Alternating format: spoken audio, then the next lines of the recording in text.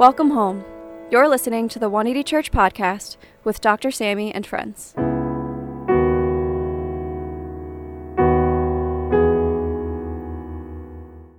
Hello, folks. Welcome back. You're listening to the 180 Church podcast with Dr. Sammy and friends. I'm your co-host, Joe Lu, and today I'm joined with my co-host, Pastor Lydia, who is the pastor of Transformation, co-founder of 180 Church, and wife to Dr. Sammy.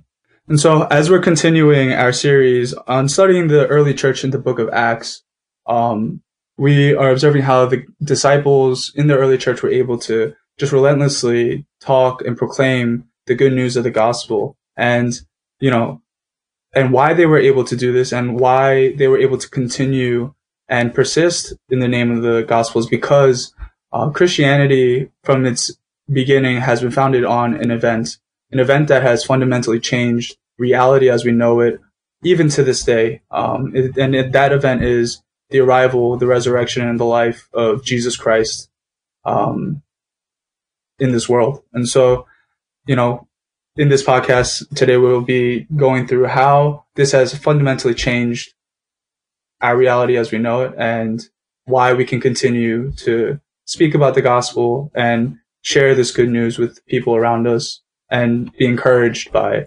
what the Spirit is doing in this. So without further ado, here's Dr. Sammy. Dr. Sammy D. Kim is a Harvard-trained ethicist and co-founder of 180 Church NYC.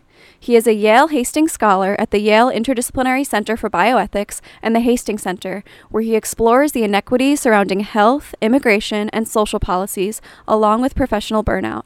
He is also a regular contributor to Christianity Today.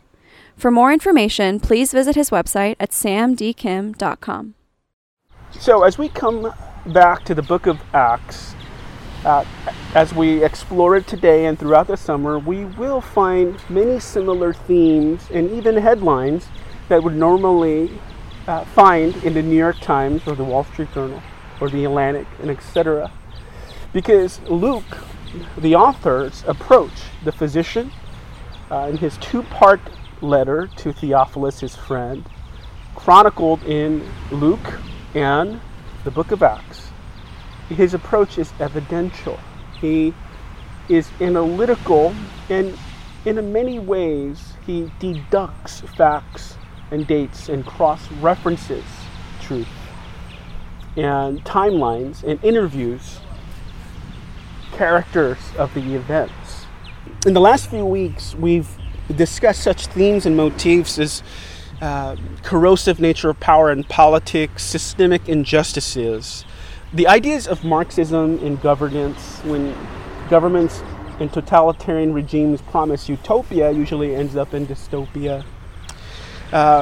We've discussed many of these type of themes. But this week, as we peel back the layers in Acts 5 again, as we come back to the book of Acts 5, chapter 5, we will again explore, at this moment, the drama and the collision of power. More specifically, religious power between a fringe movement, which is the rise of Christianity and the disciples' leadership, and the Sanhedrin, the wealthy Jewish ruling class. And somehow we will witness how these unschooled ordinary men disrupt the seat of power. And as Lin-Manuel Miranda says in his prolific Broadway play, Hamilton, they literally turn the world upside down. Sometimes we take for granted and forget, as Christianity has waned a bit, that Christianity and its rise is the largest religious movement in the history of mankind. You can find a church in every village, every city, everywhere around the world. Yet, when we look at its origin, it should have died in Galilee with Jesus on the crucifixion, on the cross, and the disciples. Yet it did not, because here are the facts. 68% of all the influences of the leaders of this country come usually from 9 universities, the Ivies and Stanford. And the disciples had neither. From a sociological and economic lens, excuse my French, but the disciples should not have a chance in hell even running a Costco successfully yet alone rewrite history. Yet they did. And that's what we want to explore today. The various determinants that gave rise to this unlikely movement, this fringe movement that literally turned the world upside down. So that's the question we want to answer. How could a small fringe movement turn the world upside down? Let's go to our scriptures, come back, and explore that further. See you soon. Bye. Good afternoon, everybody. Today's scripture is from the book of Acts, chapter 5, verses 27 to 42. The apostles were brought in and made to appear before the Sanhedrin to be questioned by the high priest. "We gave you strict orders not to teach in this name," he said. "Yet you have filled Jerusalem with your teaching and are determined to make us guilty of this man's blood." Peter and the other apostles replied, "We must obey God rather than human beings. The God of our ancestors raised Jesus from the dead, whom you killed by hanging him on a cross. God exalted him to his own right hand as Prince and Savior, that he might bring Israel to repentance and forgive their sins. We are witnesses of these things, and so is the Holy Spirit, whom God has given to those who obey him." When they heard this, they were furious and wanted to put them to death. But a Pharisee named Gamaliel, a teacher of the law who was honored by all the people, stood up in the Sanhedrin and ordered that the men be put outside for a little while. Then he addressed the Sanhedrin. "Men of Israel, consider carefully what you intend to do to these men. Some time ago, Theudas appeared, claiming to be somebody, and about 400 men rallied to him. He was killed, all his followers were dispersed, and it all came to nothing. After him, Judas the Galilean appeared in the days of the census, and led a band of people in revolt. He too was killed, and all his followers were scattered. Therefore, in the present case, I advise you, leave these men alone. Let them go. For if their purpose or activity is of human origin, it will fail, but if it is from God, you will not be able to stop these men. You will only find yourselves fighting against God." His speech persuaded them. They called the apostles in and had them flogged. Then they ordered them not to speak in the name of Jesus, and let them go. The apostles left the Sanhedrin, rejoicing, because they had been counted worthy of suffering disgrace for the name. Day after day, in the temple courts and from house to house, they never stopped teaching and proclaiming the good news that Jesus is the Messiah. That is the word of the Lord. Amen. So we asked the question, how could a small fringe movement literally turn the world upside down? First lesson we learn, excavated and rooted in this passage, is that because they were actual witnesses to a watershed event in history. Anno Domini literally means in the year of our Lord in Latin. We, in our history, in Western civilization particularly, we count from the birth of Jesus and his death, and that's how we keep our timeline. What made this fringe movement literally change history? It was an event. You see, Christianity is not an idea. Unlike Buddhism, unlike Hinduism, and like many other religions, it is not a philosophy. And hear me carefully. It's not an idea, it's an event. The gospel is an announcement about what has happened 2,000 years ago. It is not an idea or a philosophy. It is an announcement about an event. It is the rise of an event that took place in the first century that literally flipped the world upside down. They were able to do this because even as a fringe movement, as ordinary men, they were witnesses to an event, Anno Domini, where literally history points and pinpoints the year our Lord was not only incarnate and born, but where he resurrected.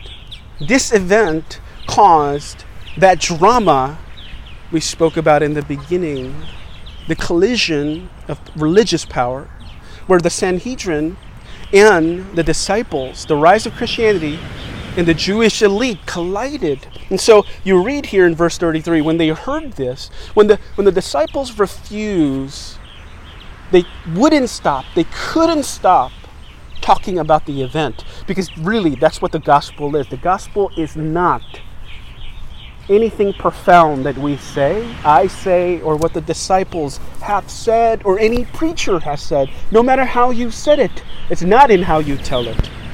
The profoundness, what's profound is the event. The kerygma, it's the event that we declare, the announcement of what happened. That's why they could not stop. When they heard this, they were furious and wanted to put him to death. This is the Sanhedrin. They are the elite of the elite. The fact that they're even threatened by ordinary men tells you something significant took place. Little did they know, much more significant they ever imagined. So, Gamaliel, a respected Pharisee, says this after they really wanted to kill them. He said, then he addressed the Sanhedrin in verse 35. Men of Israel, consider carefully what you intend to do with these men. Some time ago, Theudas appeared claiming to be somebody, and about 400 followers were dispersed, and it all came to nothing. Verse 37, after him, Judas the Galilean appeared in days of the census and led a band of people in revolt.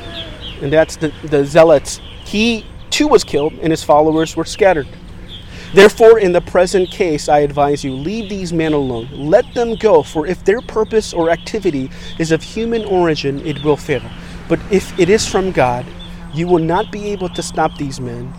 You will only find yourselves fighting against God. So there's something there about the event that we keep referring to, the resurrection. The veracity of the Christianity is not contingent upon anything eloquent, but the fact of the event.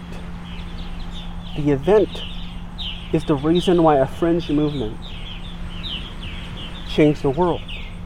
Because the logic behind the historicity of the event is that it actually happened, and that's why the men wouldn't stop. They could not stop talking about what they witnessed and what they seen and what they heard, because it was a historic event. So there's a parallel case actually in the market economy, in business. The Sanhedrin, the collision of power, religious power, could be parallel to the collision of economic market power in a story, in a case, similar case of Netflix and Blockbuster Video. How many people remember Blockbuster Video? I used to go with my wife. I used to love it. Blockbuster was a powerhouse, a $10 billion company, and Netflix just beginning. Reed Hastings started at Queens, New York. Can you imagine that? Shout out to all the people in Queens. Because he was late on his Blockbuster Video and DVD fees, and scared of his wife killing him, he thought of the idea. And eventually it took off, but it wasn't revolutionary quite yet. But eventually he had an idea of streaming movies and shows online. And at this point, no one really believed that model, that disruption would actually take place. Now Netflix exists, and it's dominating in the power broker, disrupting all of entertainment. And Blockbuster has died. Rest in peace, Blockbuster. And here's a funny story, actually. Reed Hastings approached Blockbuster CEO and offered to sell itself and change its name to Blockbuster.com, and wanted to revolutionize online entertainment. And Blockbuster laughed at them. Here is a parallel case where in the market economy, it's usually Darwinian, right? The strongest survive, and the strong prey on the weak. But here, there was an event Blockbuster and even AOL merging with Time Warner did not predict. Were not able to anticipate that streaming and high-speed internet literally would change the face of the internet, and the future. And they did not really think about it. So the event changed everything for Netflix's favor, didn't it? Because what is one of the three watershed moments in history? First is the Roman road that created the roads and conquered most of the ancient world and allowed the gospel to go all over ancient Mesopotamia and Asia Minor. Second, the printing press. Third, the internet. The event is what accelerated. Jim Collins says in the book Good to Great that technology cannot create growth, but it can accelerate it. So the idea, that event of the internet and the disruption that would occur literally changed the world upside down for entertainment. Just like it did for the disciples. And that collision ended what? In the disciples being named. Our kids are named after Peter and John and James. The Sanhedrin is forgotten in many ways. And for a time, didn't even have a country until after World War II. So think about it. For those of you who are seeking, and those who are investigating faith, and those of you who believe, it's important for Christians to think and believers to think through the veracity of why we believe in the gospel, why we believe in the rise of Christianity. It's not because the disciples thought they wanted to make a religion. No, it was historical, and it was a moment. They were eyewitnesses to something that happened that was extraordinary. And that's undisputable. There's no way these men could have done and reached this far if there was human origin.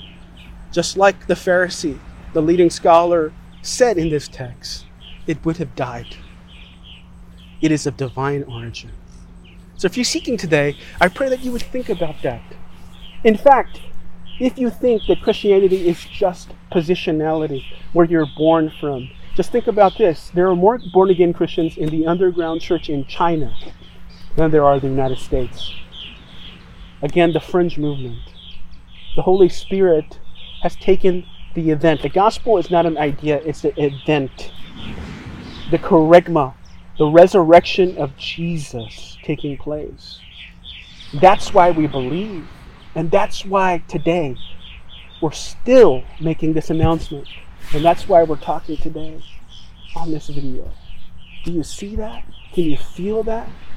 That's why. So I pray the Holy Spirit today would remind you who believe in the foundation of the Christian faith.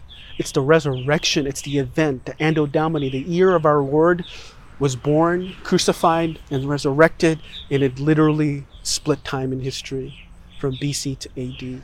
And for those of you who are seeking, think through that, because this is not a religion. It's reality. It's redefining reality. And I pray the Spirit would convict you and show you that today. Amen.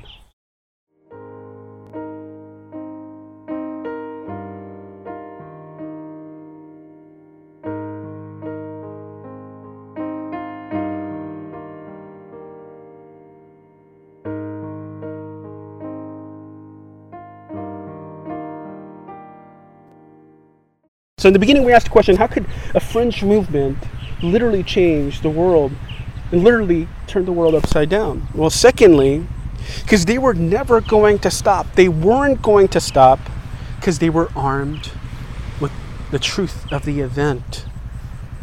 Going back to the event, it's so critical when you read this text, how the Sanhedrin were angry and wanted to put them to death.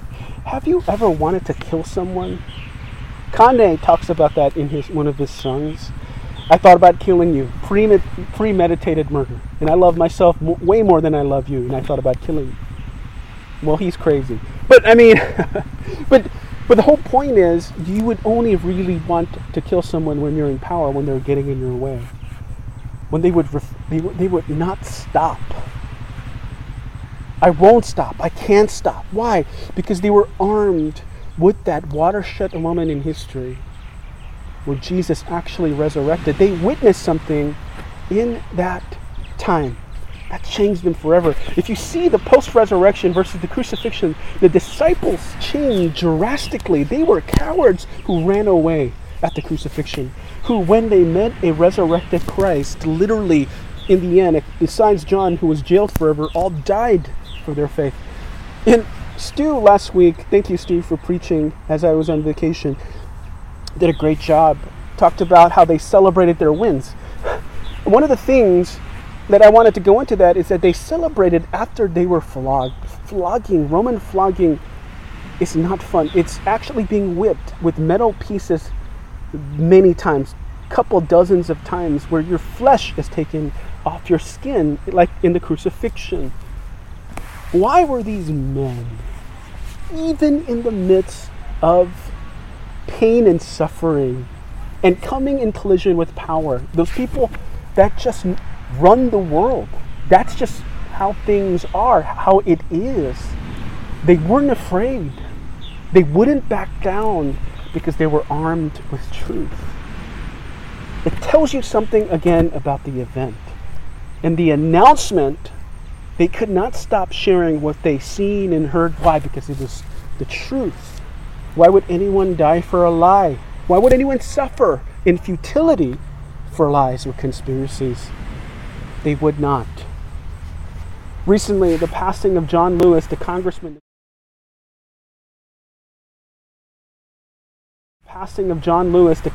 the great iconic civil rights leader. He was jailed more than 24 times, beaten in the civil rights movement, during the civil rights movement, left and right jailed. He was cursed. He was demonized. Yet he leaves a legacy, an amazing, incredible legacy as our country honors him because of his fight for justice. Why? Because he was armed with truth. He knew categorically that we are all created equal in the imago Dei, the image of God.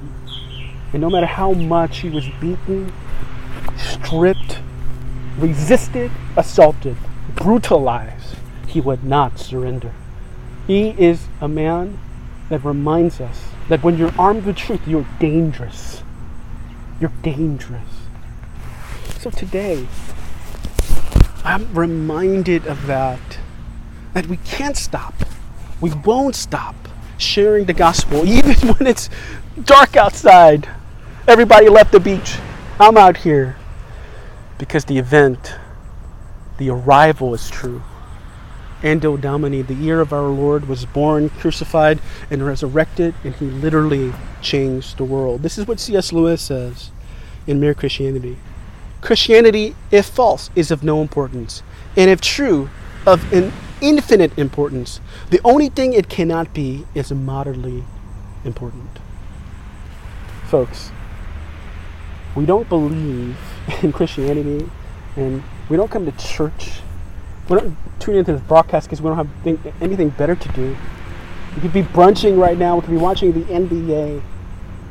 I didn't give up my life for the Word because I needed something to believe in. No, I was convinced by the evidence of Anno Domini, the year of our Lord was born, crucified, and resurrected. Christianity and the gospel is not about anything we say that's profound. It's about the profoundness of the event. The charisma. We announce the event. That's what changed the world. For those of you and some of my friends that are very wealthy in running hedge funds, sometimes part of hedge fund teams, said, who trust like the Sadducees and the Sanhedrin, who were wealthy and powerful, who only trusted in the material. The disciples reminded them that really they are not in charge. God's in charge. He is the guardian of history. And he, sent his son to guard it and to embody it and to change it. And that's our announcement. So today, rest assured in your doubt or your thinking that this is not a religion. It's redefining reality. And I pray the Spirit will show you that. And as we close today in prayer, I want you to really reflect on the reality of the kingdom and the power of God and the veracity of the gospel and the historicity of Anno Domini. The year of our Lord was born, crucified, and he rose again. We don't believe in a philosophy. We don't believe in anything poetic or eloquent. We believe in the power of an event, a watershed moment in history that changed everything. And that is what our hope rests in. Nothing else. Amen. Let's sing and make this our prayer today. In Jesus' name, amen. Hello, Pastor Lydia. Oh, hello, Joe. And here. well, welcome back. Thanks for joining me again for this episode of our podcast. I kind of wanted to talk about how I guess I felt after this sermon. And, you know, up to this point in our series with the book of Acts, and as we're studying it, I think the sermon was incredibly encouraging for me. And I think I wasn't necessarily sure where to place my thoughts and feelings about how I felt after the sermon, but I definitely felt like coming out of a place of maybe being confused about what was going on around me, and, you know, what I felt like I didn't really know what to do at the given moment. The sermon was very uplifting. And I think, you know, a lot of it was a reminder of the truth. And it was a great reminder of how, you know, we as believers, we don't place our faith and belief on just an idea or something that was, you know, conceived out of, you know, someone's philosophy. But we are founding our beliefs and everything we stand for on a very important event in time, an event in time that split history. And, you know, that people have died for this cause, right? And, you know, I think it was a really great message on how, you know, we are living out, I guess, the legacy of the early church founders to this day. And so coming from that sort of point of view, you know, I was just also wondering how you felt and what you thought what your takeaway was with this message, being that, you know, I felt like this was such a really great rallying call, like to gather together again, and really refocus on, you know, why we're doing this and why we believe what we believe. Yeah, I also felt so encouraged by the message. You know, it's truth, you know, and truth, well, speaking for myself right now, but like truth I know, truth I live for, and the path of life that I've chosen, everything about it is what I believe. But to be reminded through the word of God, through the preaching of the word, that what we believe and what we live for is so legitimate because it's based on a fact and not some nice quote that's floating around on IG or some trending thought. That the fact that it actually happened, it's such a great reminder, I think.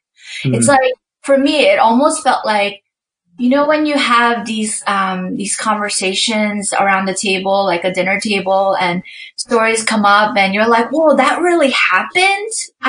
About like, you know, about a distant, I don't know, like your grandparents and you're just, you know, those moments where you hear about something that happened in history and it's connected to you and you realize, wow, that really happened. I can't believe that, you know, whether it's like a war story about the Korean War or like the independence of, you know, like something historic that's not just happening on the news right now about or like, what is Kanye saying, or, you know, how is Kim and Kanye doing? Like none of that stuff, but something that actually really matters, that really shapes not just the news take of the day or of the month, but reality. And then it felt like that, like, oh, that's right, it happened, you know. I'm so encouraged by that. I feel, you know, in a sense, like I feel so good knowing that I'm part of that legacy, you know? Yeah. So I felt so encouraged in that way, in a really big way, universe way, but also it was so personally encouraging for me, you know?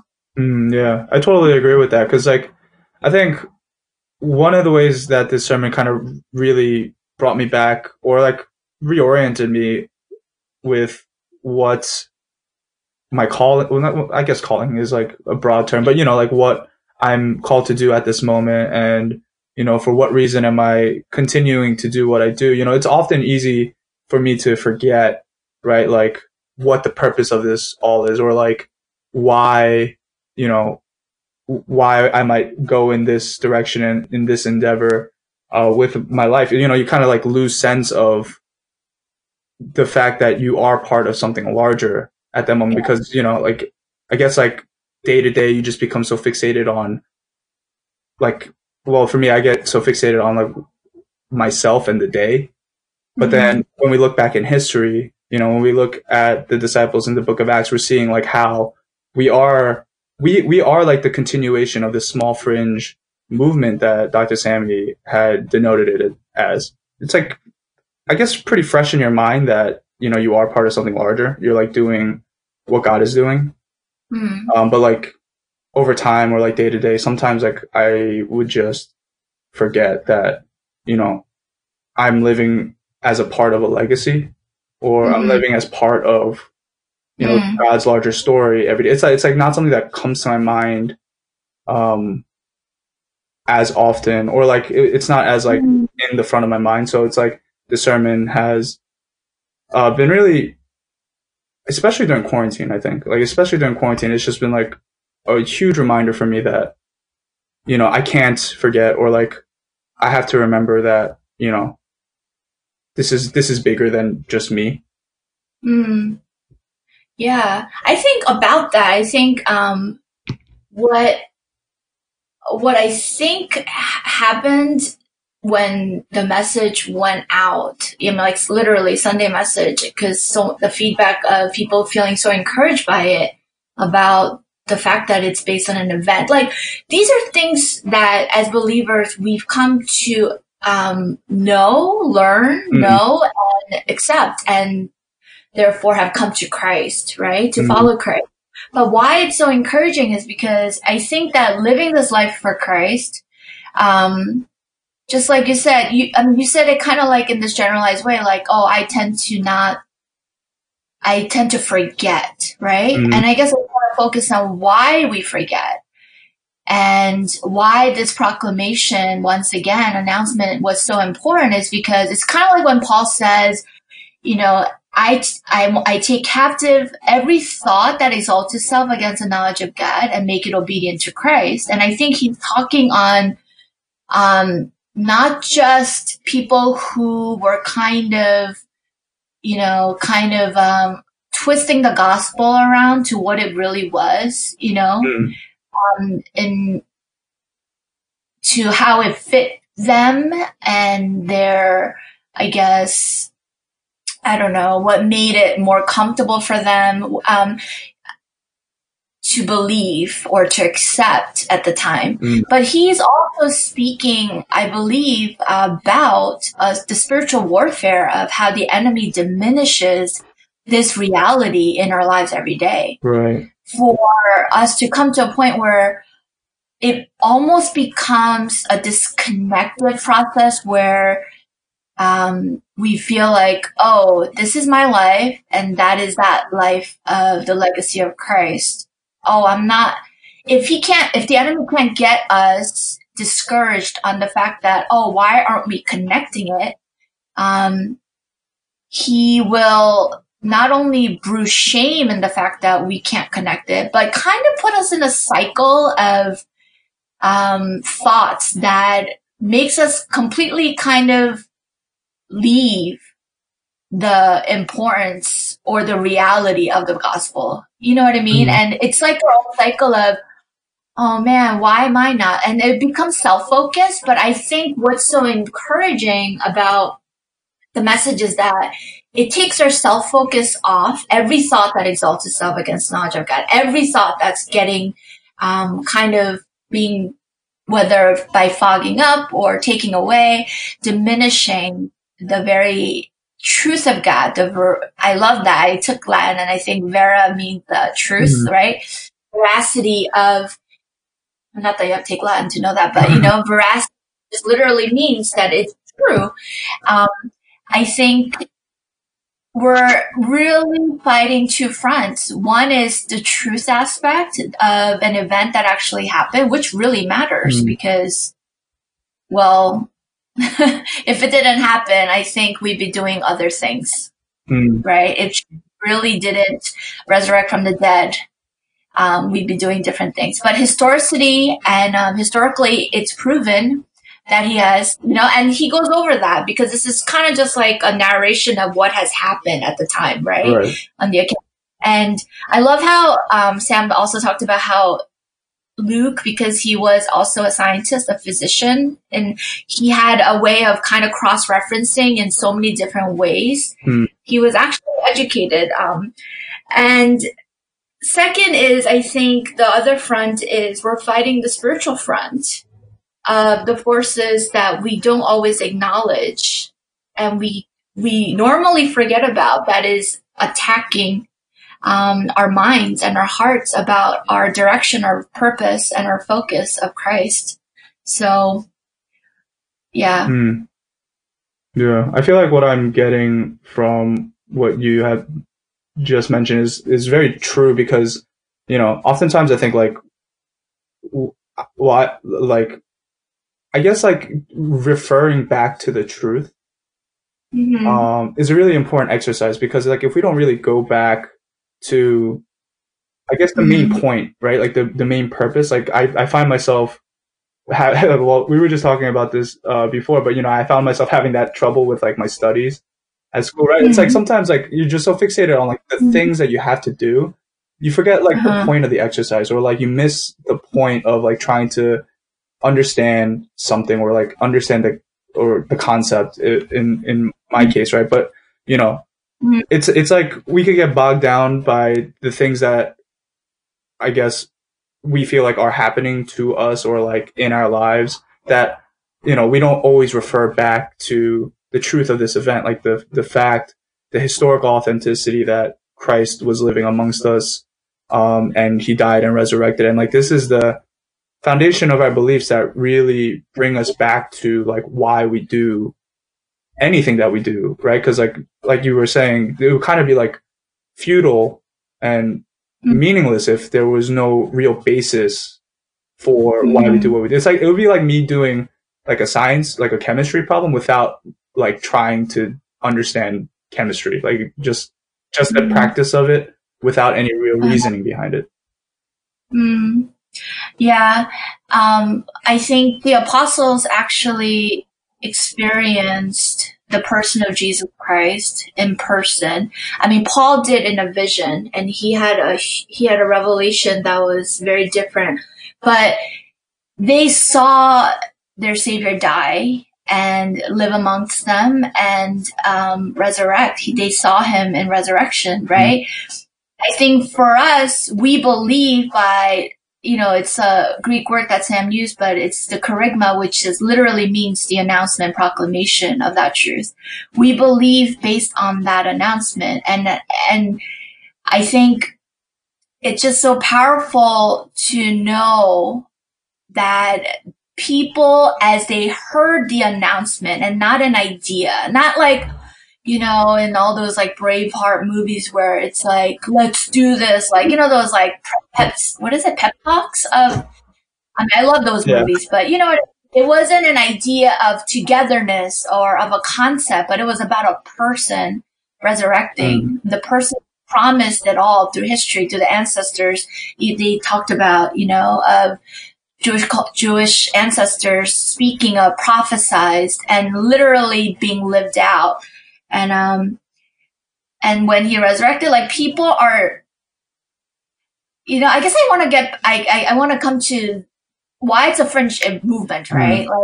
Fishermen, people were not educated. We know that Luke is educated, and we know that he had a way of academically referencing and sourcing things, and he wrote it in, so it's comprehensive and it's it's credible, right, in every way. But we know that the people who rose up to the task to begin to tell the story of an event are plain people, like people without Ivy League degrees or degrees at all, right? And as they continued, like scripture says that even after being flogged, they continued to tell the story of Jesus and they continued to announce it. How that carried through almost 2,000 years for us to know that truth. Like, I think that's, I don't know. I think that's so powerful. Like, what we believe in is based on an event that has transformed all these people in history and is also speaking and transforming us. And for the responsibility, but also like for me, the responsibility factor is always there. But I think this message gave me encouragement to want to fight for it, you know? Like, I think you need an extra something to fight for something, you know? Like, it has to be a cause enough to fight for something, but to be reminded that this announcement changed everything because it was actually true, because it was based on reality of what someone has done, and how that relates to me and how that relates to people, coming to know Christ, I think gave me the will to fight and gave me like passion to fight for it. You know what I mean? I completely agree. And I think I'm really glad that you brought up the fact that like the disciples were willing to get beaten and die for the sake of the truth. Like, cause, I think that's like severely, I guess like not underplayed, but like we've brought up that statement before in previous messages, but sometimes like I feel like sometimes I overlook it to the degree it's like when I think about, am I willing to suffer for something I don't believe is true? Probably not. Like there's like, when I was younger, there was like very much oftentimes that I got in trouble for things, whether it's like lying or something. And then, I would not be willing to, like, I'd be like much more willing to fess up than to like receive like a beating for it, And so it's like, okay. Yeah. When I was thinking about that, it's like the fact that the gospel narrative and this story persisted for 2,000 years, from people that were willing to lay down their lives for it. It just goes to show like how like with tenacity and ferocity that the disciples, the early church were willing to go for the sake of this truth, right? And like that's just how much reality has been forever changed by the event of Christ. And can I just say, this is why I think it's so important. Like, this is not just my opinion, but this is what scripture says, but why it's so important to stop everything and to, in the set time of sacred time, to hear the preaching of God's word, because it has a way of, because we're living in earth where in a reality that is constantly being, attacked, spiritually and by competing commitments even, like what we want to live for. A lot of times we're swayed to not live for, and we feel discouraged in the whole cycle of griefs a lot of times because we're living on this side of eternity. And why listening to the preaching of the word is so important is because when there's a preaching of the word, a proclamation and announcement, once again, it awakens us to reality once again. We could say, I am living in this reality. I already believe this. This is all old news to me, but actually there's no such thing as old news, but it becomes good news once again. And I think that's the supernatural, the power of God behind the proclamation of the gospel and of it being announced, and why we continue to share the same news. It's not like, oh yeah, we talked about the gospel last week, so let's talk about other issues. No, actually, every issue is under the umbrella of the gospel, so the gospel is always the main issue. is really that reason, right? Because when we talk about it, when we proclaim it, it awakens us. It wakes us up. You know, the word awaken even seems so, lately you could be awakened to so much lately, but it literally wakes us up to reality and encourages us to live for Christ, encourages us that we are living for Christ, encourages us to kind of, has a way of, like you said this before we even started the podcast, but use the word recalibrating, right? And it has a way of recalibrating us. And for me, it really refocused, like literally, I felt like, Lydia, what is it that you want to do, you know, in your life? How do you want to, like, position this and everything around it to center around this? Because I was so fueled to fight for it. You know what I mean? It really fueled me. And I think I just have to mention that's why it's so powerful. It can never become like this checklist thing if it matters. And I think that's why C.S. Lewis, quote, like I actually wrote it down here because it's so encouraging. When it says, Christianity, if false, is of no importance, and if true, of infinite importance. The only thing it cannot be is moderately important. And I think the enemy has a way, and also the way that enemy has a way, I think the warfare of this world is to keep us superficial. We know the most truest news of the gospel. It is always trying to diminish our worth and diminish the worth of the gospel, you know?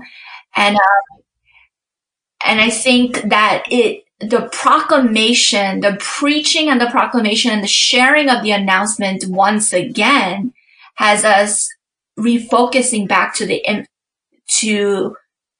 infinite importance from it being moderately important. Because I think we live in between that, a lot of us, like believers, right? And I think seekers go through this too, even though it may not be acknowledged reality, because seekers are in between that place, trying to come to the truth of it and to accept it, right? Because and accept Christ as personal savior. But the enemy always has a way of diminishing people out of that pursuing of reality, right? To like, it's not that important. Like, it's moderately important. I mean, of course, like seeking Christianity. And this is kind of like the voice of religion. Like, it's like, oh, you can do that as long as you do it in the week. It's fine. It's not that important. It has a way of like kind of swaying the words around of significance. But it does that to believers as well. Like, oh, you live for Christ. It's important. You're doing that. And it has a way of like, kind of like making things very moderate, you know, making you feel like what you're doing in life is also very much balanced and moderate. But actually, if this awakens us, I think the purpose of proclamation is to remind us, really not like in a psychological way, actually. I think it is really the power of God when the good news is preached again, the event is shared again. What it does is it literally recalibrates us to its infinite importance, and everything else becomes affected by it. You know, so I can't emphasize enough why it's so important to hear and to share this event of Jesus Christ being resurrected from the dead. Yeah, I'm because it please continue, please. I was just going to say that because it affected me again. Once again, I'm affected by this event once again by hearing of it, being reminded of it through the preaching again, you know? Yeah, I agree. I feel like as a believer, and like, I feel like us, like, I guess I'm saying we as a blanket statement, but we need that, right? Like, we need that on a regular basis. Like, there's a reason why that's our daily bread, because it's like, being that there is what seems like an enemy scheme to like create a schism between like ultimate reality and like just like, you know, like you were saying, kind of going about our lives superficially, like doing just enough, or like, you know, I guess it's like, it's not urgent, or it's not so important that, you know, we're thinking about and really focused on what God is doing through us, you know, as a community or as a collective of believers. It's like we need to be able to, like we were talking about last week or 2 weeks ago even, that this is kind of like mission based, where we're reconvening and like reorienting ourselves to what is of ultimate importance, right? Like of what is the will of the Father, and like how and how we can really act and do our part in it. Because like if we're not like receiving this wireless, right, or like receiving this message and trying to discern what the Father's doing, so we're going to miss it, and inevitably like we're going to hit like a lull in our lives, right? Yeah, I guess the other word is like lukewarm, just enough, just that. And the imagery that I had when I was like thinking about this, like, and I don't often think about this, like what I'm about to say, but I felt like, you know, I think when we're busy and we're preoccupied, whether we're physically busy or not, when we're preoccupied in our minds, we have so many things going on in our thoughts that at the forefront and the, you know, back, you know, in the back of our minds, like there's so much going on that we feel like a lot is happening, you know, we feel like everything feels, and this is kind of like how fear and anxiety feels like too. Everything feels so important. Like everything feels so loud and everything feels so significant. And then and it has a way of like becoming very cloudy and loud, and, you know, and a lot of times we try so many things to kind of bring rest to that, you know.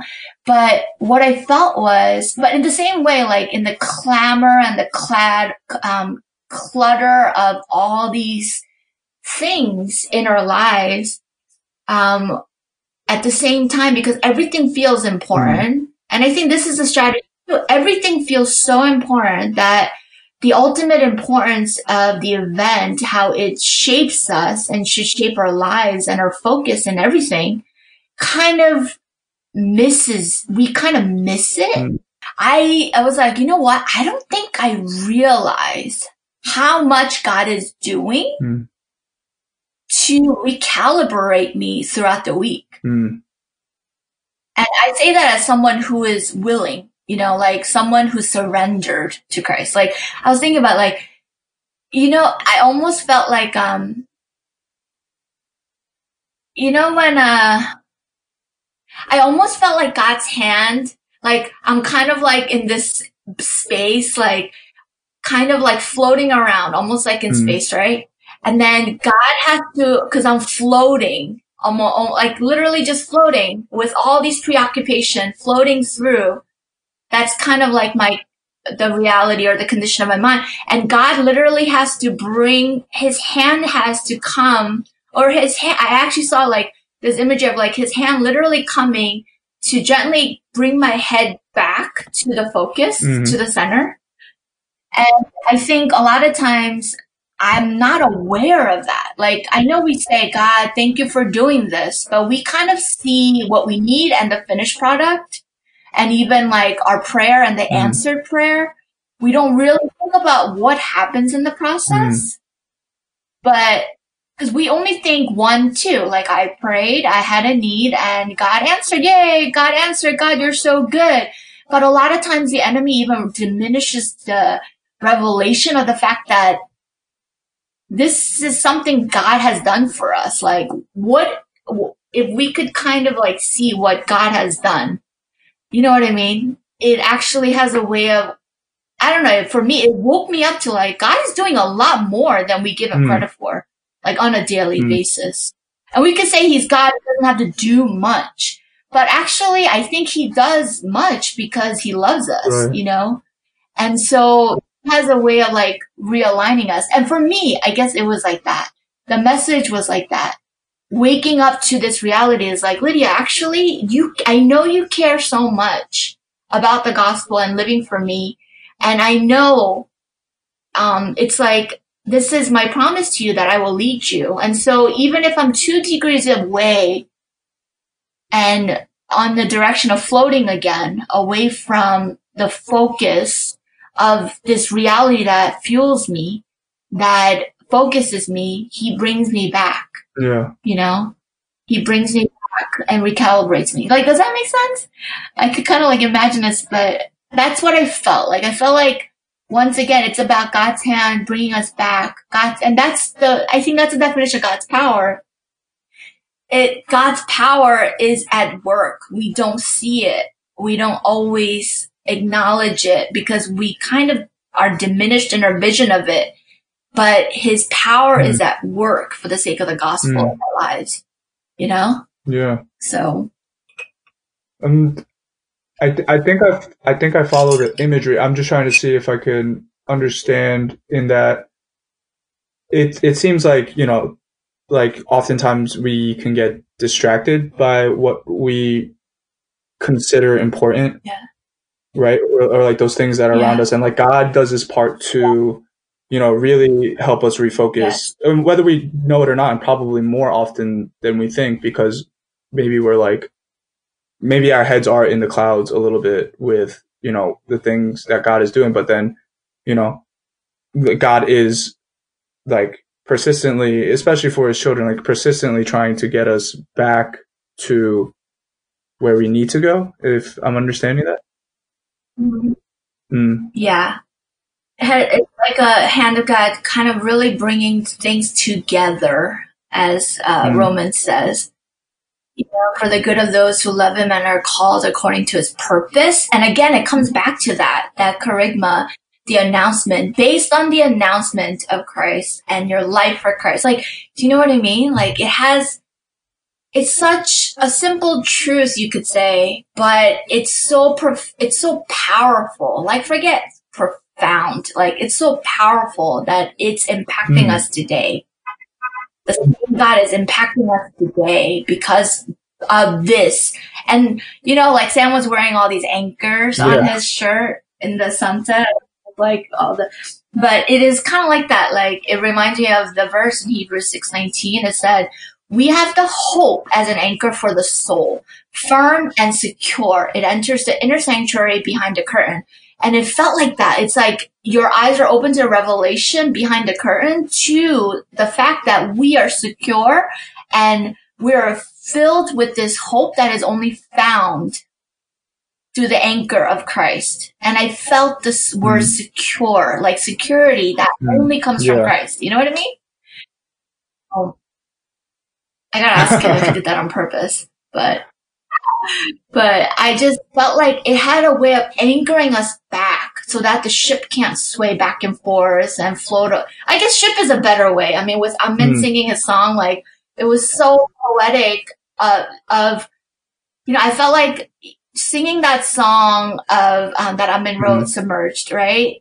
I felt like I was in the ocean, really experiencing the layers of the waves trying to reach sand, and, you know, like the depth of it with the picture in the background. It was like so beautiful of God's reality, you know, but yeah, it has a really way of securing us in a world that, I guess, it's not just our minds, but in this world that where everything is kind of just scattered and floating, it feels like sometimes. But yeah, but I think the word that you used is really what I'm trying to get at, is distracted. We get distracted. And that this news announcement recalibrates and focuses us back from those distractions. I guess, like, not to throw us off tangentially, but, you know, I do kind of have like a practical question regarding that.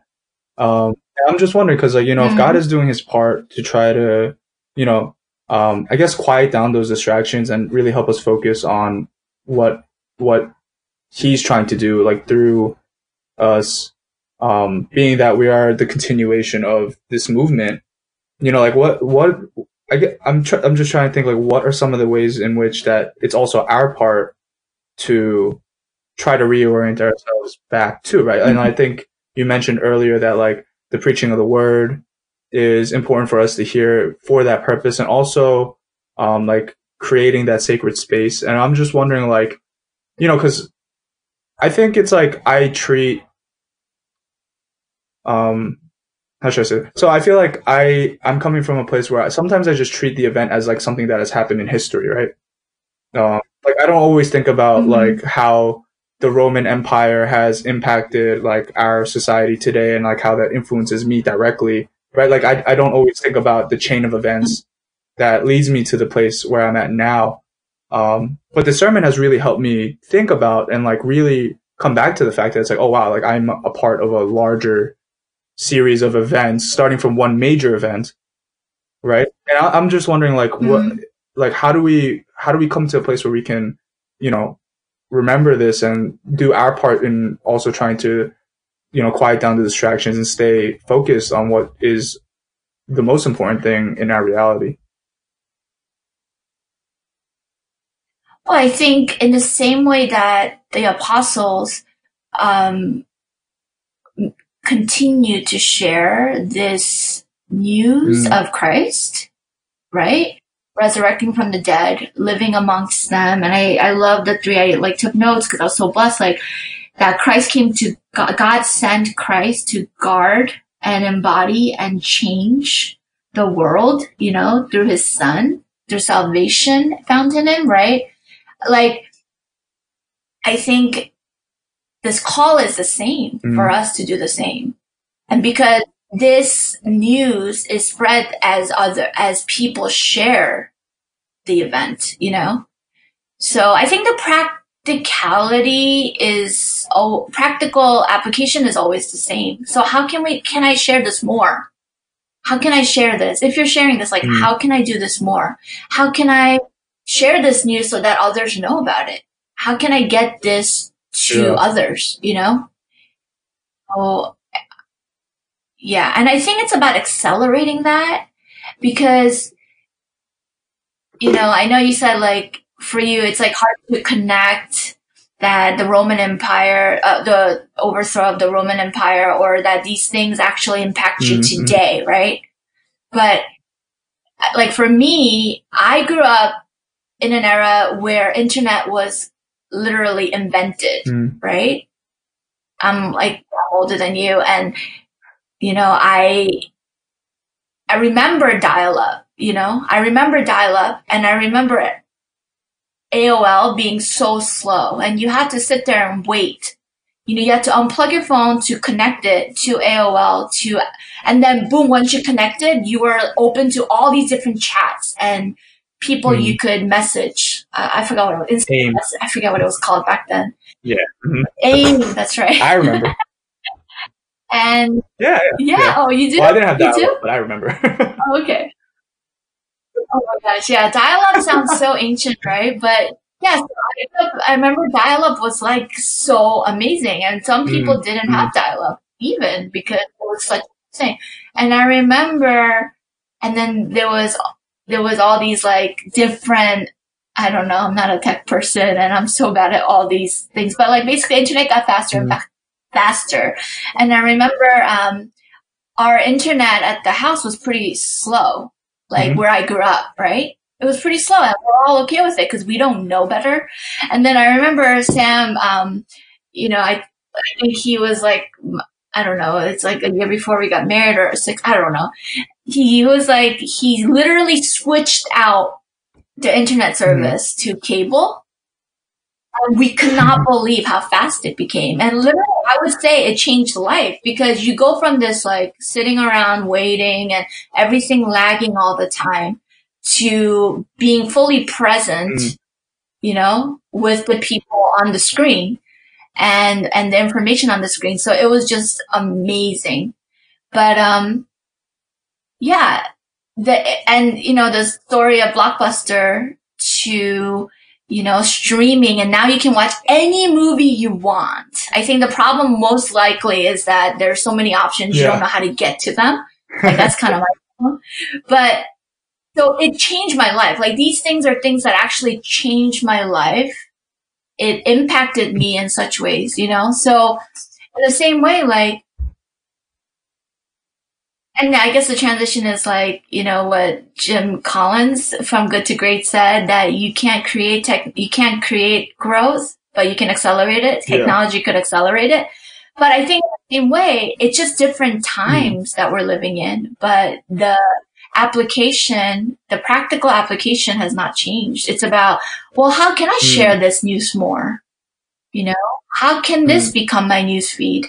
Like, the practicality looks different and it's so many options and creativity can go with it, but the application is the same. Because this news is true, you want people to know it. Right. Especially, you know, on the basis that it's like life changing, right? Like these are like how Dr. Sammy like introduced you to cable internet. It's like that changed your life, and you know, yeah. But I guess in the same way, it's like the same with the gospel for us, right? It's like if like, because I remember with like some, like when iPhones came out, right? Like there were apps that were developed, and you would share these apps because with like your friends, because you would want them to also experience how this has like fundamentally changed your life, right? Like we do everything with apps now. Like I do like school through apps, right? So it's the same thing with the gospel, right? That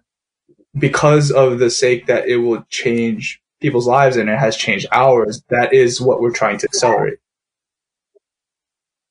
Yes, I love that you mentioned that scope called life, because the event changes life, literally. Yes. I love that you mentioned that.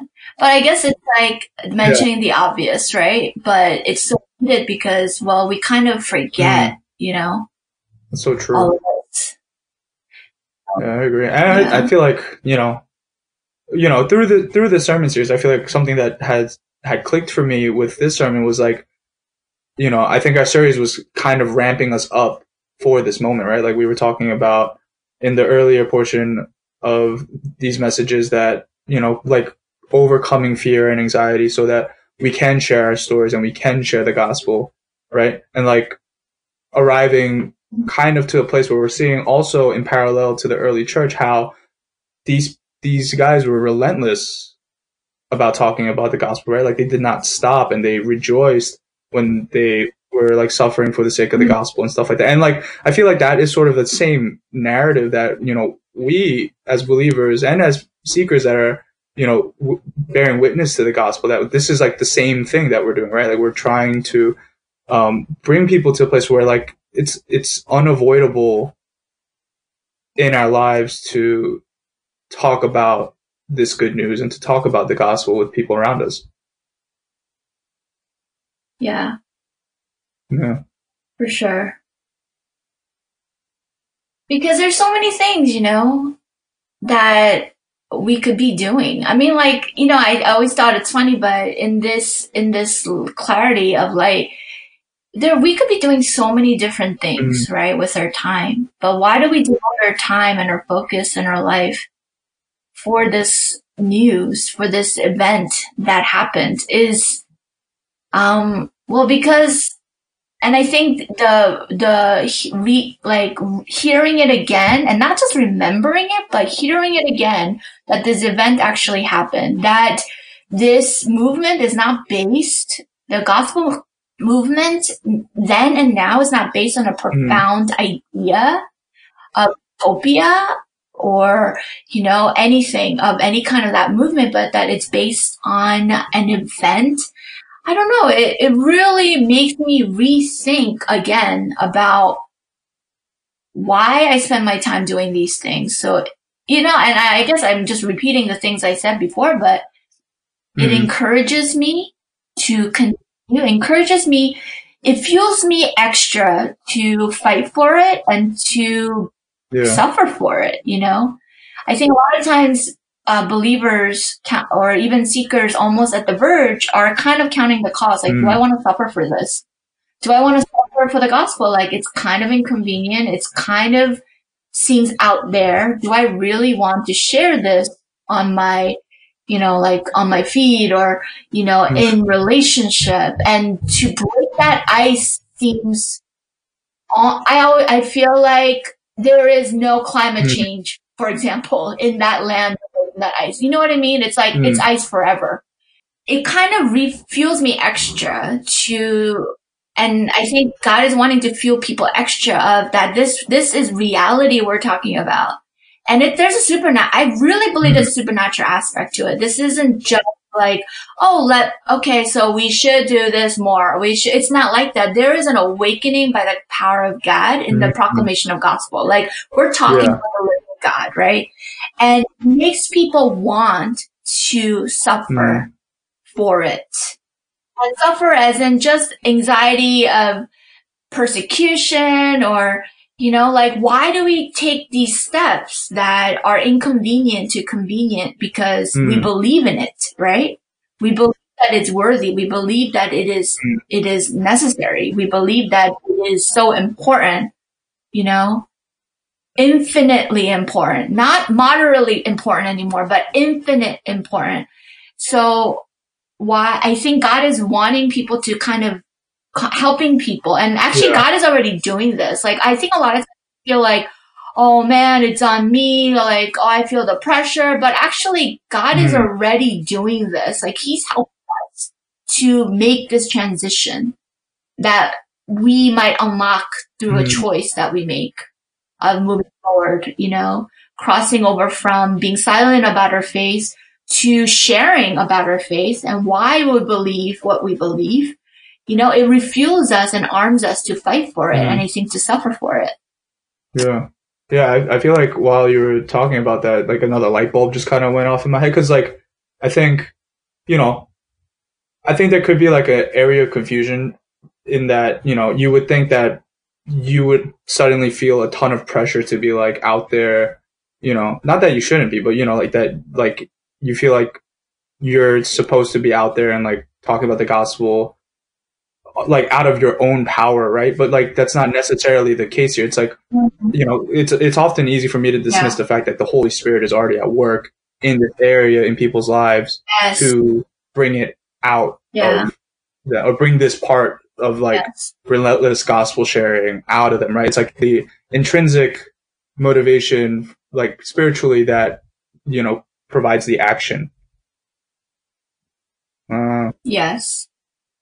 Or why I might be willing to change the way that I live, like the decisions I make, why I wanted to reflect the values of Christ, to go from worldly values or my own personal values or family values to the values of Christ because of its veracity and also historicity of the values that Christ is about. Like, I think even decision making, not just proclaiming, but the proclamation to us has a way of switching on the light bulb, like you said, to think about how do I want to live life then? Do I want to continue to live life like this?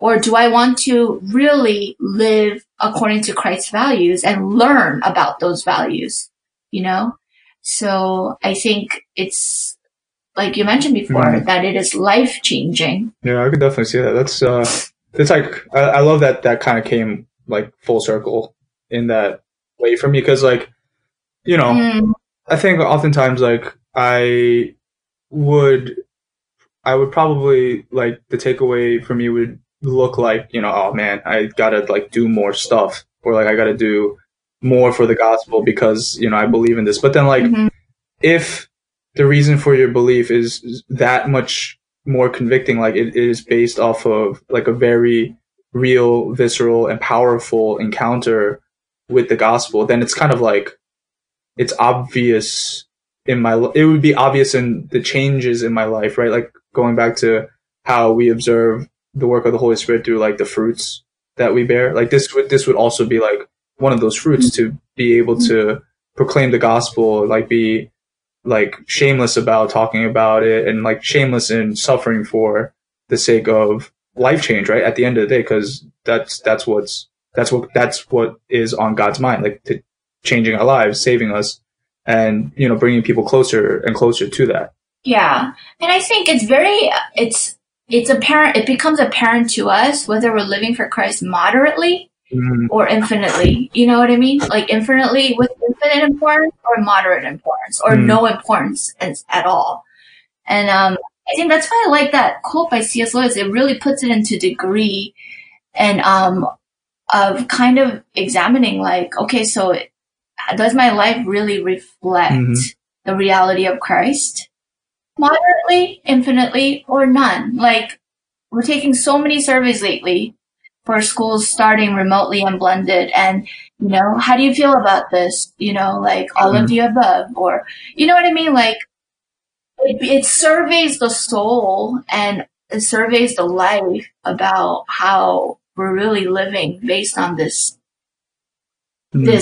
our faith, you know, what our faith is on. So, let's see. I think one of the questions that I have regarding that is, you know, I guess if we are to place ourselves on the spectrum of degrees of how much importance we place on the gospel and how much we can see that in our lives, I'm sure the question comes to mind like, okay, like maybe if I find that there is no importance or moderate importance, right? Like the goal here is to reflect in your life the utmost importance of the gospel, right? I guess I'm wondering, like, in what ways, or like, how do we even begin to approach that reflection and like trying to get to the place where, not that, I mean, I guess place in this case matters because you want to prioritize and really like anchor and center your life on the importance and urgency of the gospel at the end of the day. You know, I think it's like, for me, it was like, I live in the reality of this event with utmost importance, right? Like my life is positioned like intentionally, not because of any position I have in the church or not because, you know, of anything, but really because I believe in this. I believe what happened 2,000 years ago. I believe that Jesus is real. So my life is positioned in the last 20 years, or how long has it been now? 30 years of being, 20 years of being a follower of Christ, being awakened to the reality of this personally is I've been positioning things and aligning things to the cause of Christ, right? So I could say I am a follower of Christ that is living this life with utmost importance of that event 2,000 years ago, right? But if you ask me practically, does the Holy Spirit have room to speak into my life about how I can do that so that I'm really living a life of infinite importance of that event every day? I think that's really the question. You know, I think a lot of times we could be like, I'm already living for Christ. But I think this is a question about degree. To what degree of importance is that event now? So yes, and the answer is absolutely. The Holy Spirit has a lot of room to speak into how I live my life, how I manage the things in my soul, in my mind, in my life, in you know what I mean? Yes, everything is anchored and positioned towards Him, but there is room for the work of the Spirit to continue in me to make Him infinitely important. You know? And I believe that infinite importance in my life will reflect in my action even more as I re-examine these parts, you know? And I think, I felt that as I heard the message, like I felt excited that there was more room. You know what I mean? Like, I know that might sound silly, but like, I felt excited, like, oh yes, I can like recalibrate things so that it is up, like even more infinite importance to live the gospel. So that what I do, what I say, what I write, like, may it really be not vague, but reflect the love and the truth of Christ. You know what I mean? Yeah. So I think that's ultimately the question, though. Like, is there room for Christ? Because this event is true to believers, right? If this event is true, is there room for Christ to become infinitely important, to cross over from moderate to infinite importance? And it's really asking God to come into those places and to show us for believers. For unbelievers, he is of no importance but of interest to you. How has this, you knowing that this event happened and that this is true, the things of your investigation, to the seekers, in your investigation being true, how does this reflect your decision making towards finding Christ at this point in life, at this point of the process?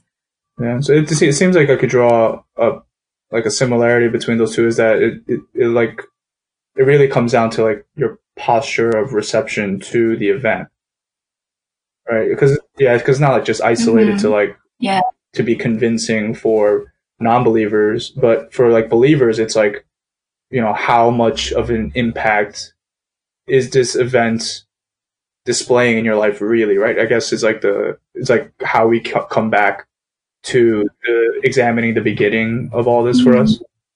Yeah, exactly.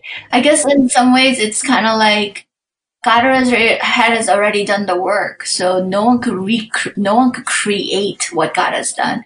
But what we can do is we can accelerate that growth. We can accelerate the sharing, the transformation within us, because God is already done. He has already done his part, and he's already at work through the Holy Spirit, through the power of the gospel, So I think the acceleration, a lot of times we feel like, I don't know, that's God's part. But, I think a lot of times we're confused about what our part and God's part is. God's already doing his part. I think when we realize these things, that there's a way of God really, I don't want to say speeding up or accelerating per se, but has a way of working through the workings of our soul, and really helping us reflect him. I mean, that's the goal of the Spirit, to really reflect what Christ has done, who Christ is, and to glorify God.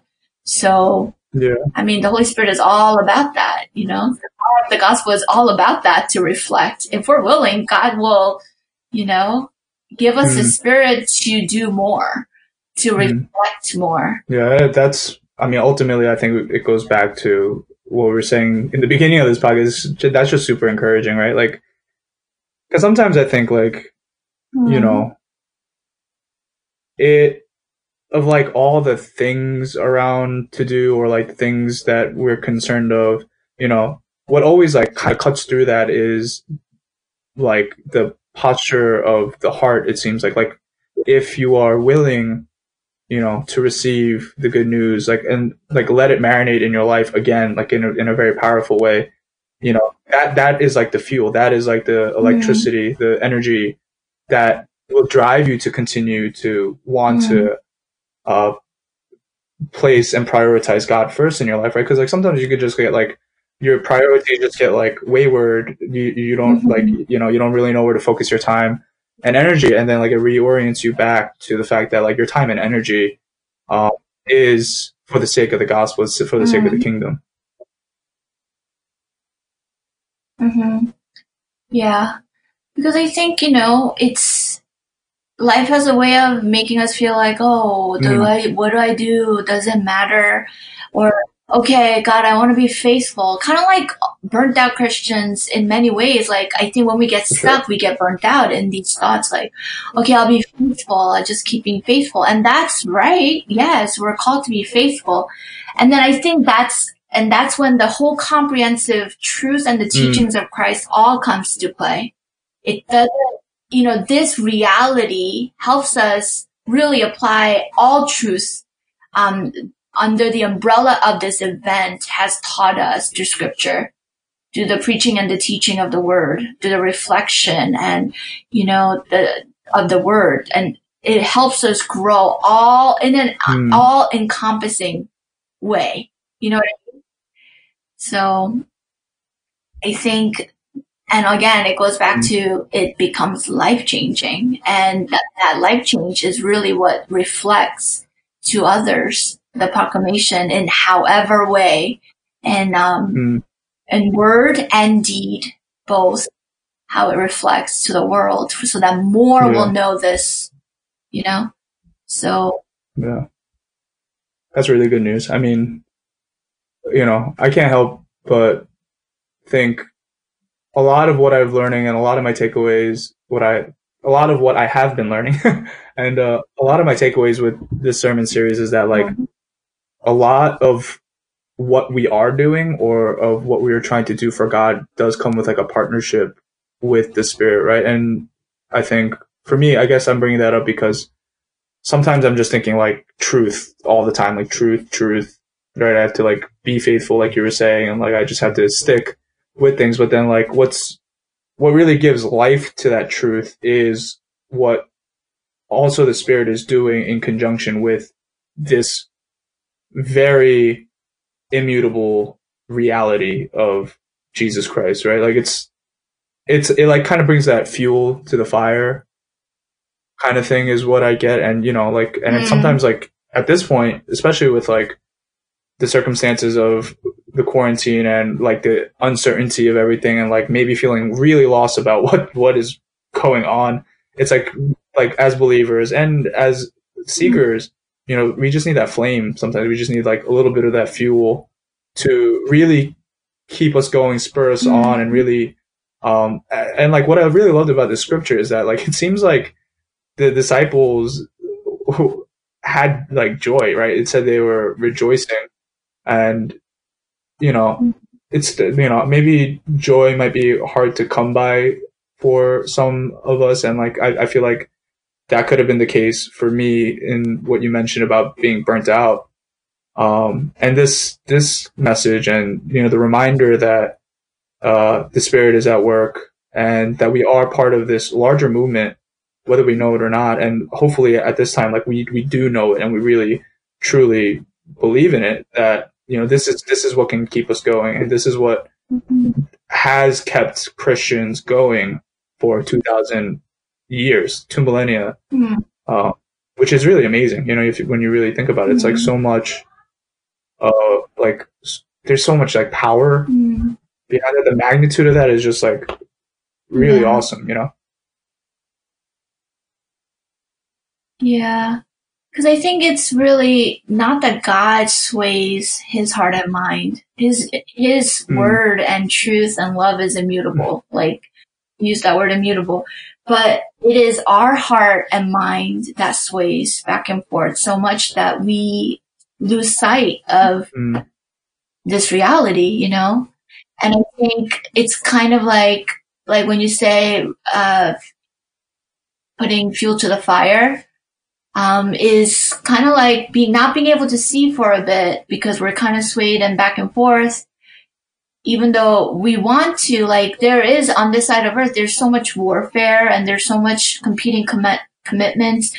And by hearing the announcement again, that layer of blindness peeling off, and it reveals again that God is present. He's omnipresent, that he is all powerful, And I guess like, when you're sharing that, like the image that I had was, throughout, I think last week I couldn't sleep one night, and I think it was like 5 a.m. or I forget what it was, kind of dark, but the sun was starting to come up, and I like to kind of like peek at my garden, and at night it's too dark, so I really wanted to see as the sun was coming up. And I went outside and I looked up and I was like, what is that thing? There was this like, it almost felt like a gold tooth in someone's mouth. When sometimes you kind of see a gold tooth when someone smiles, if they have like a gold filling or something, you know that effect? Like when someone smiles and they have a gold filling, it's kind of like, and you see it. I mean, okay, so they display this well, like in Home Alone, when the or had like a silver tooth or something, or gold tooth. And I remember Macaulay Culkin is like, you recognized him because you couldn't see the goldness, and then when he smiled, you saw it. There was evidence.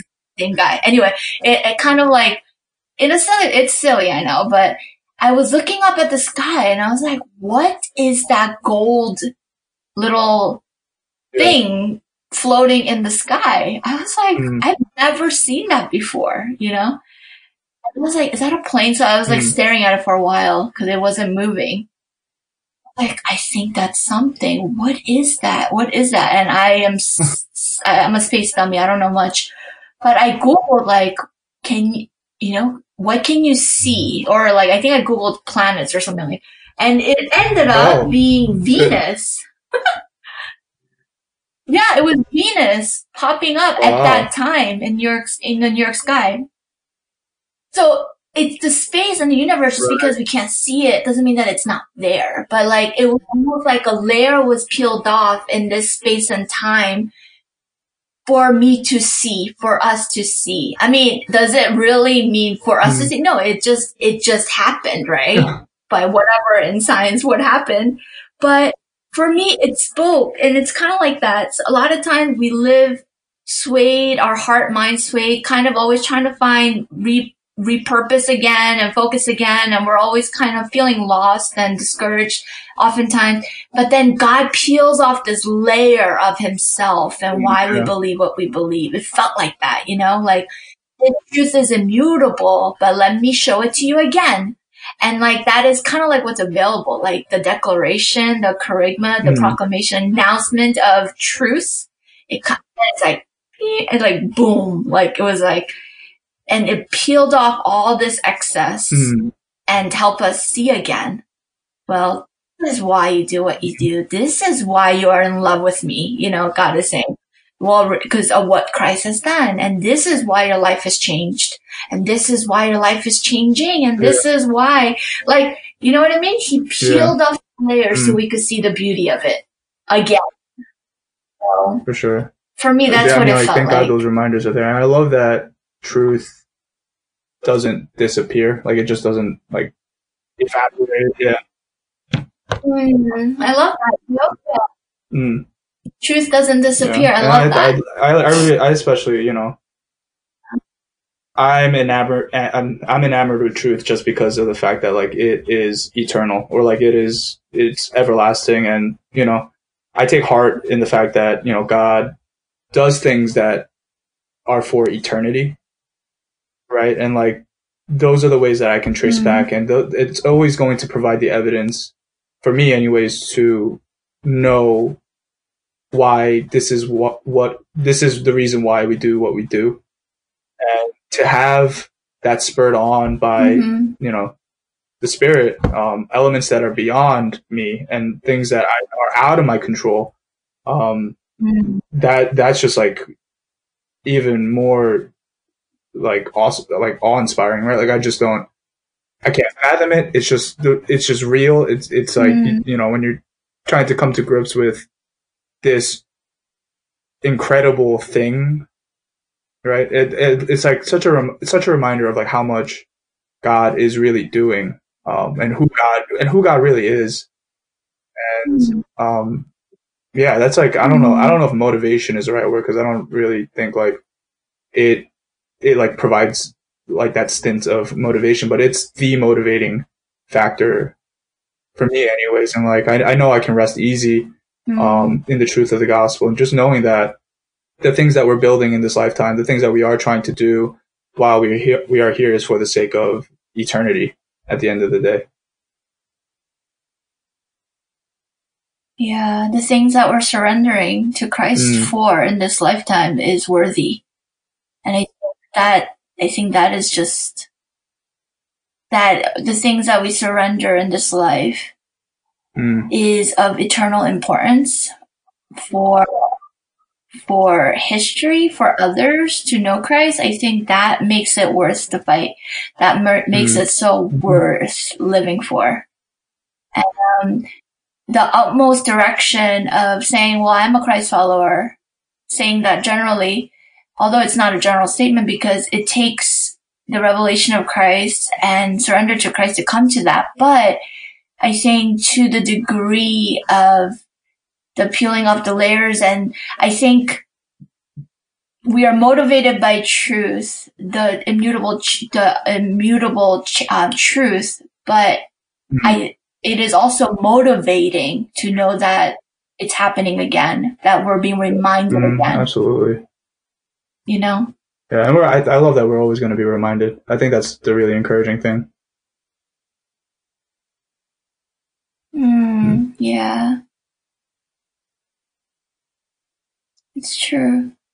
I remember when, in Genesis, God reminds Abram at the time and says, Abram, look at the sand, and reminds him of the promise of his descendants. And he says, look up at the sky and look at the stars, and reminds him of the promise of his descendants that will come through him because of his obedience to leave all and to surrender all to follow Christ. And, Abram did not do it perfectly, and we know that, and we laugh about that, and we learn from that. And, it's, thank God, right? And what a story, like a narrative of God using a person and not this demagogue, or, you know what I mean? Like, he used a human being, and just like us. And so I think that's encouraging. God has a way of reminding us of his promise like this, and reminding us that when we surrender, he will do it. He will do what he wants to do, which is to save people, for people to be connected back to him. So I think it's just so encouraging to know that what we do for Christ is not in vain, and that what we do for Christ is, not wasteful at all. Like, I was thinking of a word, but it kind of slipped my mind, but that it's, I don't know, but I think, it was a word that I was thinking, but that it is, the Bible says that, right? And the things that we do for Christ are not in vain. But to know that our purpose means something in Christ, I think brings great joy. I think ultimately knowing that we're living for a purpose greater than ourselves ultimately gives us joy. The things that we gain, it brings us happiness because, there's this instant gratification we feel when we gain things, but gain for the sake of something that's greater than us, to know that we're connected for something greater. And when that purpose is found because of Christ, I think that joy is definitely not a feeling, but that knowing and that joy of grander picture or a vision to live and to go through hard times, to go through trials and to overcome, to go through inconveniences of this world, to arrive at a place that is greater, of a higher calling. I think that's very motivating. Completely agree. The only reason why you would want to continue to do something is if you're truly in love with that thing or passionate of it. That you really love it, right? That you really love Christ and you really love God. Yeah. And makes you fall in love more. Right? And I think that's the awesome part, our capacity for love, our capacity for desire for God, for sharing love with others of this news, it grows. And I think that's exciting too, to know that our capacity has not just arrived here. And it's let's do this, let's be faithful, all right, let's get the team together, let's get the community together till we die, but it grows. It's very much a flourishing thing. For sure. Yeah. Sorry, I'm just, I'm thinking, in thought. Yeah. Yeah, I know. Yeah, I hear the dots over your head. Yeah. It's true. I think, yeah. Well, I could keep thinking, but like it would just be me just rambling at this point. Do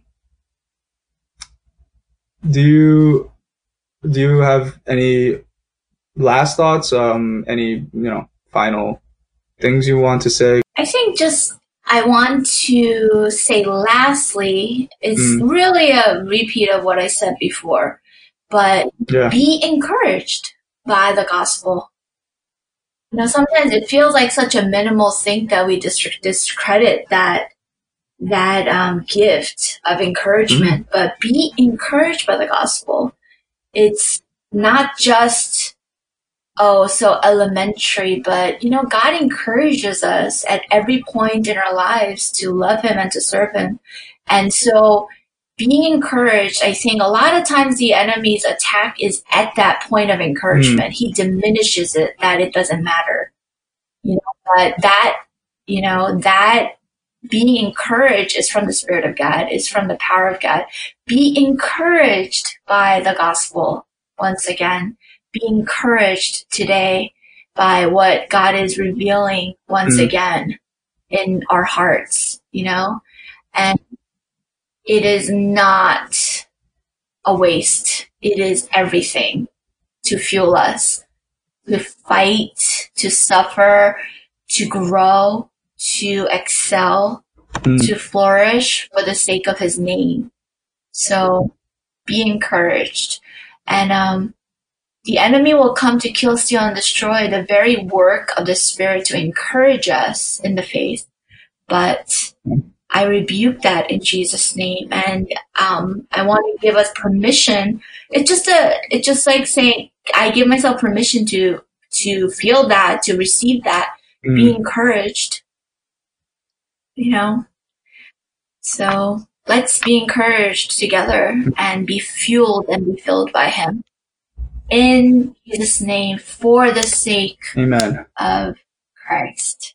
Powerful message. And thank you so much for a very undeniably encouraging podcast as well today, Pastor Lydia. Thank you. And thank you all so much for listening. Thanks, you, Henry. Joe. And we'll see you all next time. Bye-bye. Bye.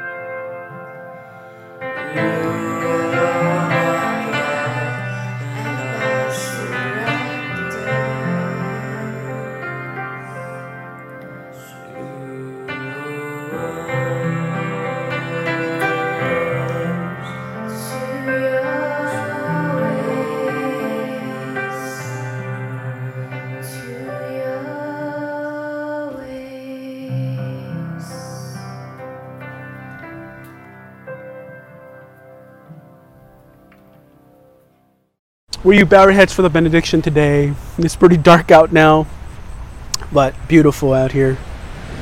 May the grace of the Lord Jesus Christ and the love of God and the fellowship of the Holy Spirit be with you now and forevermore. All God's people say, Amen.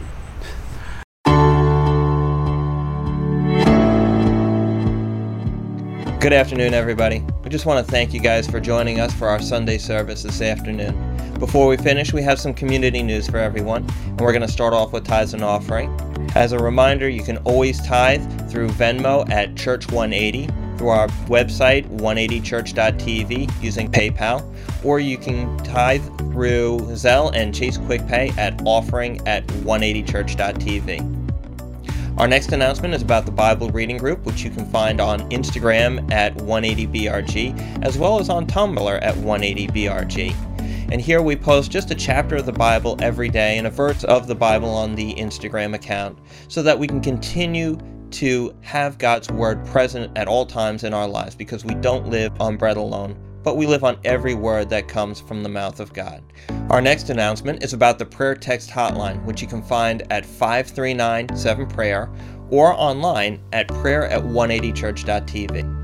Again, with everything that's going on in the world, sometimes we need a little bit of help, and the prayer text hotline is there so that we can lift up our requests, not only for ourselves, but for our loved ones, our friends, and our family to God, and so that we're not praying about these things alone, but we're praying for them in the context of community. Our next announcement is about small groups. And even though we're socially distancing from one another, it's still so important for us to continue to meet so that we can spur one another on, not just in faith in Christ, but spur one another on and encourage each other through the difficulties and the trials that are going on in life. No matter what stage of life you're in, we have a group that would be great for you. And right now, all of our groups are meeting online. So no matter where you are in the city or even in the country, we have a group that would be perfect for you. Our adult groups meet on Wednesdays at 7:30, our young adult groups meet on Thursdays at 7:30, and our college group, the 180 Fellowship, meets on Fridays at 7:30. If you're interested in joining a group, you can email Pastor Billy at billykim.180@gmail.com. So finally, we want to invite you to all our social media outlets. Clearly, we are social media savvy from all the lists that you see here, from Facebook to YouTube to podcasts. And I just want to encourage you guys to actually follow along, because there's so much rich resources that could actually bless you. From insightful articles through Dr. Sammy that he has written, especially from Christianity Today, to insightful, thoughtful discussions on the podcast with Pastor Lydia and Joe. In addition to this, we have a new addition, which is our SoundCloud. And it's a worship playlist of all the things that Pastor Lydia has played throughout this pandemic. So if you've been blessed by any song throughout this time, you'll see it there.